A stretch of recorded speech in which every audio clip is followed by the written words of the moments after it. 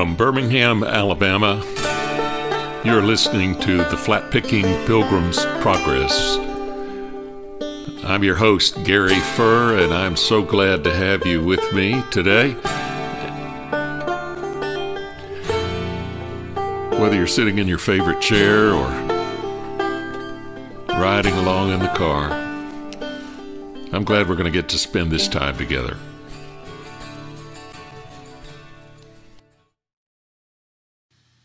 It's President's Day 2023, and over the weekend the news about President Carter moving to hospice came across the airwaves along with everything else going on, and took me down a memory road of how Jimmy Carter, not just as president, but as a human being, a Baptist I was proud of. There are sure a lot of Baptists I'm not proud of. But he was one that was a hero. He was elected president about the time I finished college, and then in the years since he was president, he has set the bar so high for public service, Christian faith, and consistency of life. He's a person worth imitating and knowing about. But his life was always about faith in Christ and how to live that out in public life as best we can in the context of a still recovering Deep South that is still tainted with the shadow of the history of racism and Reconstruction and injustice that we are still sorting out. President Carter had the courage to hit all those things head on. It made people mad and got him into controversies. And what you're going to see, as you've seen all weekend, is people posting their pictures with Jimmy Carter, and I think that's great. The fact is, there are thousands of people that have pictures with Jimmy Carter because you could go to his Sunday school class when he was in town and be there. And it got me to thinking back at how accessible this man was, working on habitat houses next to regular folks, doing things to promote the elimination of disease in the world, promoting Christian unity and unity among Baptist folk. Of course, my first glimpse of Jimmy Carter was just on TV like everybody else. And then in 1986, when I moved to southwest Georgia to a little town called Blakely, and I was at the First Baptist Church, people would talk about when he came through and campaigned, and even one of my deacons had kept him in the house there and had a sign up over his toilet, Jimmy Carter sat here. His mama, Miss Lillian, had run what was the hospital there at one time, and I don't know if it was hospital or nursing home, but they said she ran it with an iron fist and took no prisoners. I can believe that. The Carters did whatever they did all out, and they expected everybody else to give their best. But while I was pastor there, of course, I'd been a follower of Millard Fuller and before him, Clarence Jordan, to young Baptist preachers coming along in the heyday of Martin Luther King and the Civil Rights Movement. Clarence Jordan was somebody you looked up to. And so I was going to drive up through the country. It wasn't that far to Americus, Georgia, and see it all. Had to go somewhere for a hospital visit, I think in Columbus. So I did a little shortcut, and I stopped by the town of Plains, Georgia, and I went to Hugh Carter's store. So I stopped in the store and had a chat with Hugh, just a classic old Southern character, and we were talking, and I asked him, does Jimmy actually get out around town very often? He said, oh yeah. He said, you're liable to see him anytime. He said, gets out here and rides his bike every now and then. We said, well, there he goes now. And I turned around, and there was President Carter riding on a bicycle, and right behind him, 4 Secret Service agents, and right behind them, a van load of Secret Service agents. I guess that's the way you had to live after you had been President of the United States. Sometime before I finished my time in Blakely, Georgia in 1993, I think it might have been 91 or 2, We were off on a Sunday. My associate was filling in for me, and so we took the opportunity at the end of vacation to stop and go to Sunday school and hear President Carter. It was a wonderful Bible lesson. He taught very simply and directly, kindly. He would pose with every single person that wanted to have their picture made and never seemed irritated about that. We had our 3 children with us, and our 2 oldest daughters went into the youth Sunday school class. They were the only ones there that Sunday. And the president's wife, Rosalind, was the youth Sunday school teacher. So they had her all to themselves. But afterwards we got the girls, the 2 older girls were in her class, and they said, she came rushing in. She said, "I'm just as sorry as I can be. I was running late getting dressed," and Jimmy kept saying, "Come on, Rosalind, come on, the Secret Service is waiting for us." And there they had a former president's wife all to themselves for an hour teaching a Sunday school lesson. And we sat in the pew, and here came the Carters and the Millard Fullers, and they plopped on the pew right in front of us. And after church, we got our picture made like all the other tourists that were there. It just felt really, really good. It's so real. The next time I got to see President Carter was in 2005 when my wife and I took sabbatical and went to the 100th anniversary of the Baptist World Alliance. Now, the Baptist World Alliance is an organization of cooperative effort to create unity among Baptist people around the world. These are independent conventions and groups, and if you know anything about Baptists, you know what a daunting task that is.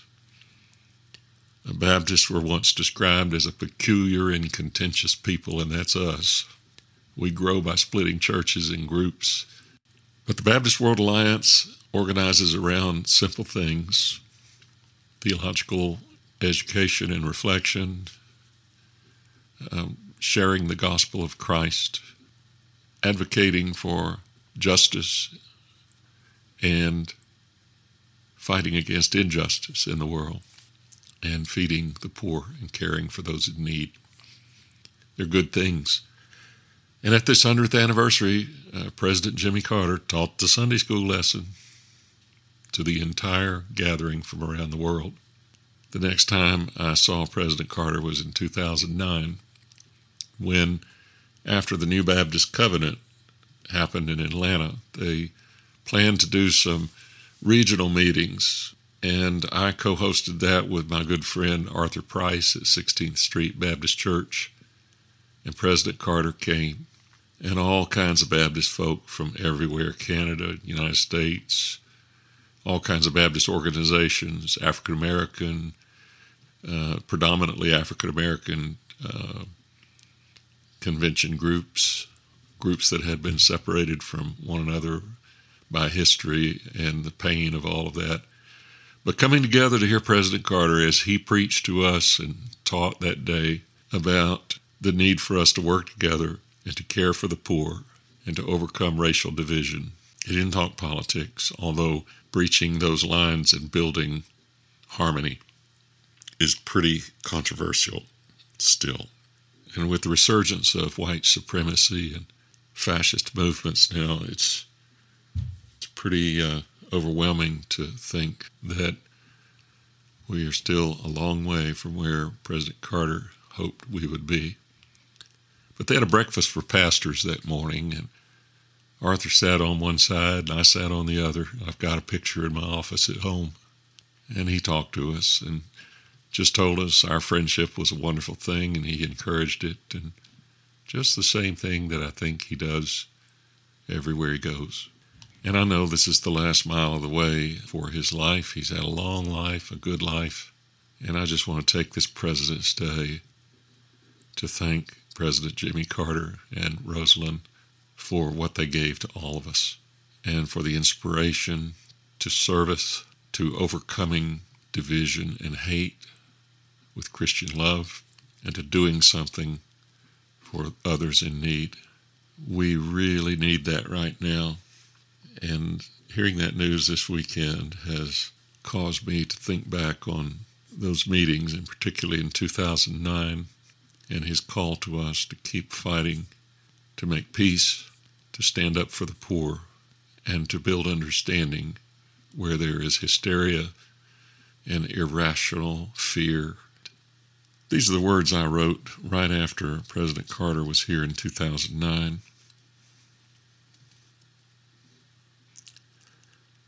I sensed a great hunger, not merely among Baptist folk, but all people at the meeting, to figure out in this disconnected, hostile, stressed out, challenging time, to find something deeper and more lasting that can help us through life. I believe that is most powerfully found in practicing the teachings and example of Jesus. The call to love one another is not a platitude or a cliche. It is a prescription for what ails us. We need authentic communion with God and each other. It is what God made us to experience. It takes reaching out, but it can always happen with God's help. John Wesley, the founder of the Methodist Church, was a man of broad spirit and reconciling heart. He sought Christian cooperation in every way possible. And he once preached a sermon on 2 Kings 10:15, which said, when Jehu left there, he met Jehonadab, son of Rechab, coming to meet him. He greeted him and said to him, "Is your heart as true to mine as mine is to yours?" Jehonadab answered, "It is." Jehu said, "If it is, give me your hand." So he gave him his hand. Jehu took him up with him into the chariot. Wesley said, but although a difference in opinions or modes of worship may prevent an entire external union, yet need it prevent our union in affection. Though we cannot think alike, may we not love alike. May we not be of one heart, though we are not of one opinion. Without all doubt we may. Herein all the children of God may unite, notwithstanding these smaller differences. In other words, unity of heart, spirit, and love can exist even though we must have differences that will take longer to resolve. We begin with this willingness to know a fellow Christian's heart and build upon the possibility of fellowship. It does not mean give up our convictions, but we must begin with the hardest and highest call Jesus gave to us, to love one another as he loved us. This is not what we do once we have worked out all our disagreements, our differences, or our hurts with one another. Forgiveness itself is born out of obedience to the Savior's call to love one another. Do you love Jesus Christ? So do I. If our hearts are one, even if all else is not yet, then give me your hand. This is the miracle of Christian community, and I would add, the hope of an angry, hostile, and troubled world. Here it is 14 years later. I might have thought we'd be further down that road than we ought to be. And in fact, it's gone the opposite direction. We desperately need something better. Give me your hand. There's so much to do that doesn't require that we work it all out. At least that's what I heard Jimmy say. And I think he was right.